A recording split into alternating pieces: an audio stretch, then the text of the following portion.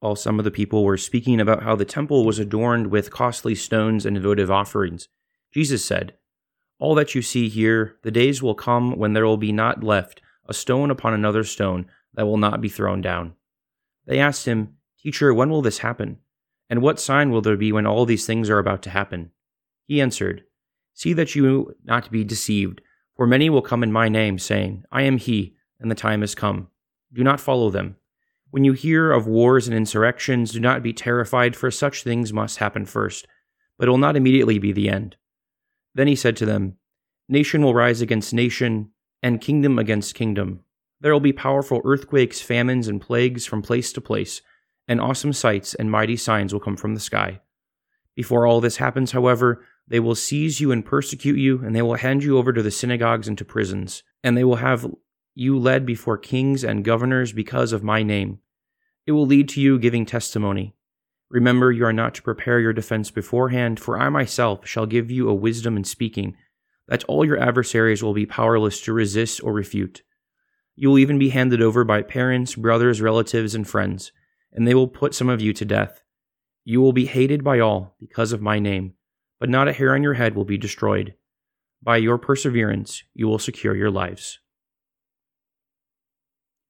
From a very young age, Emil felt called to the priesthood, and after being ordained a priest and serving as pastor of the church where he grew up, he felt called to serve as a chaplain in the United States Army. Going to the front lines of the Korean War in 1950, Father Emil put hundreds of miles on his Jeep, celebrated Mass for the men on the hood of that very Jeep, visited them in their foxholes, and even offered them a puff from his pipe during the cover of night, and ministered to the wounded and the dying on the battlefield as well. In one particularly bloody conflict, the Americans were outnumbered, and there were many wounded and dying soldiers scattered all over the battlefield. The call to retreat was sounded and bullets continued to fly. Many fell back to safety, following the order of the retreat.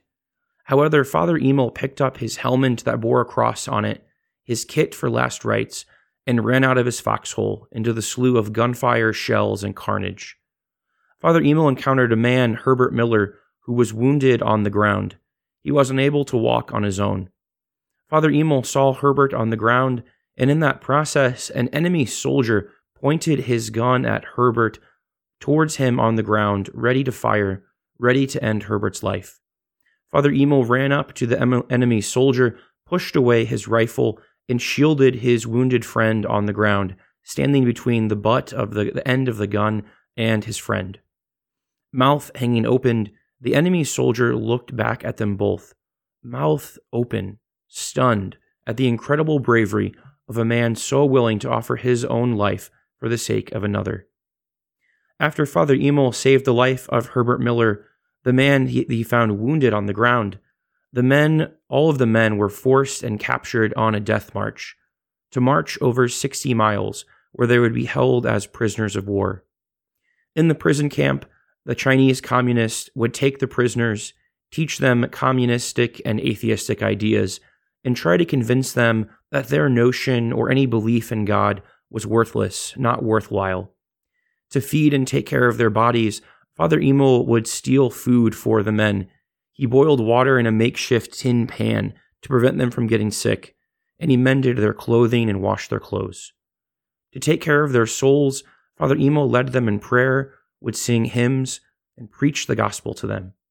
His message was one of hope, and the communist overseers in the POW camp absolutely hated him for it.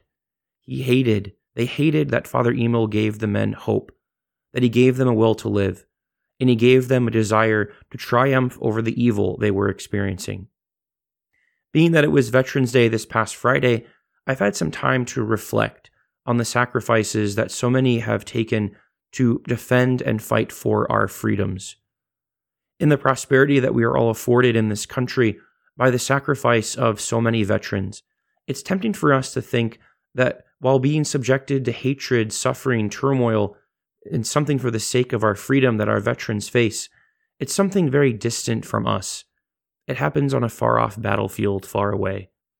However, in our minds and hearts, the battles that can seem to be far from us are actually so much closer than we think. In the gospel this weekend, Jesus has that exact vision to offer. Today we find ourselves at the very end of Luke's gospel, and the words of Jesus, they cut straight to the heart.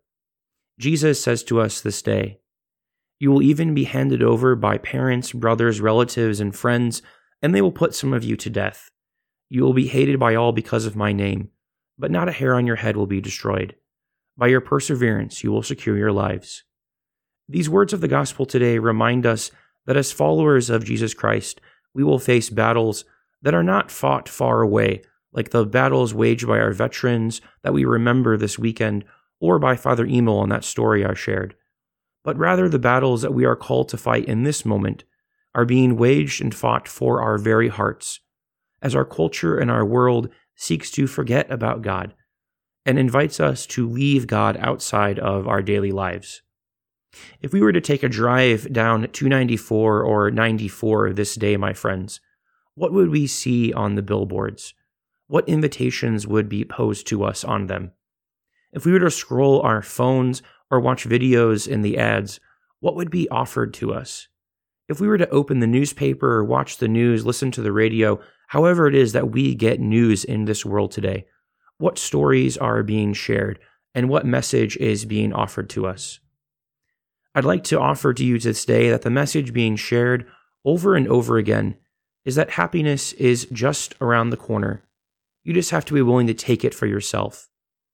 This message being offered to us that when we fall for this trick, we see God not as a loving father that desires the best for his children, but rather God becomes an oppressive parent that competes for your freedom and for mine. Religion becomes a list of impersonal rules to just follow that are foolish, they seem simplistic. With this mantra in mind of curating freedom, taking it for ourselves, freedom is not found in doing what we want. Freedom is found in doing whatever we want, whenever we want, with no consequences, with no repercussions. People are seen as objects, and objects are worshipped as gods. It reminds me of that Frank Sinatra song, However Much We Like It or Not. In that song, My Way, that he sings, My Way stands as an anthem of no rules, no limits, no stops. We create our own path, and we can get whatever we want out of life, including our own happiness that we should take for ourselves.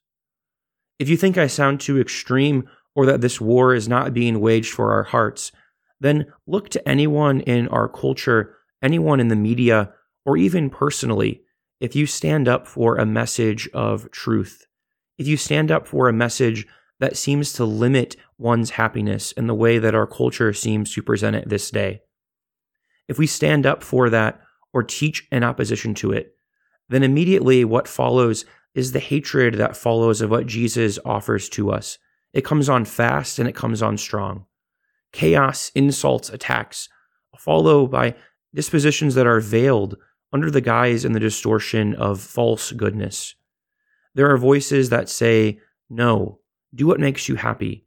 Don't worry about anything else. Your happiness is yours to take. And if anyone stands in the way, God help them. Today, as we listen to the words of Jesus, there is a battle going on. It's not a distant one. It's not far away. It's not subtle. Rather, it's being waged right here in the wake of the human heart every single day. Eventually, Father Capon was forced to that hospital, forced to a camp, in that prisoner of war camp to a hospital that no one came back alive from. There he died from his injuries, his ailments, and the tortures he was subjected to as a prisoner of war. As he was taken away before his death, he told his fellow POWs around him that he was going to a better place, and when he got there, he would pray for them.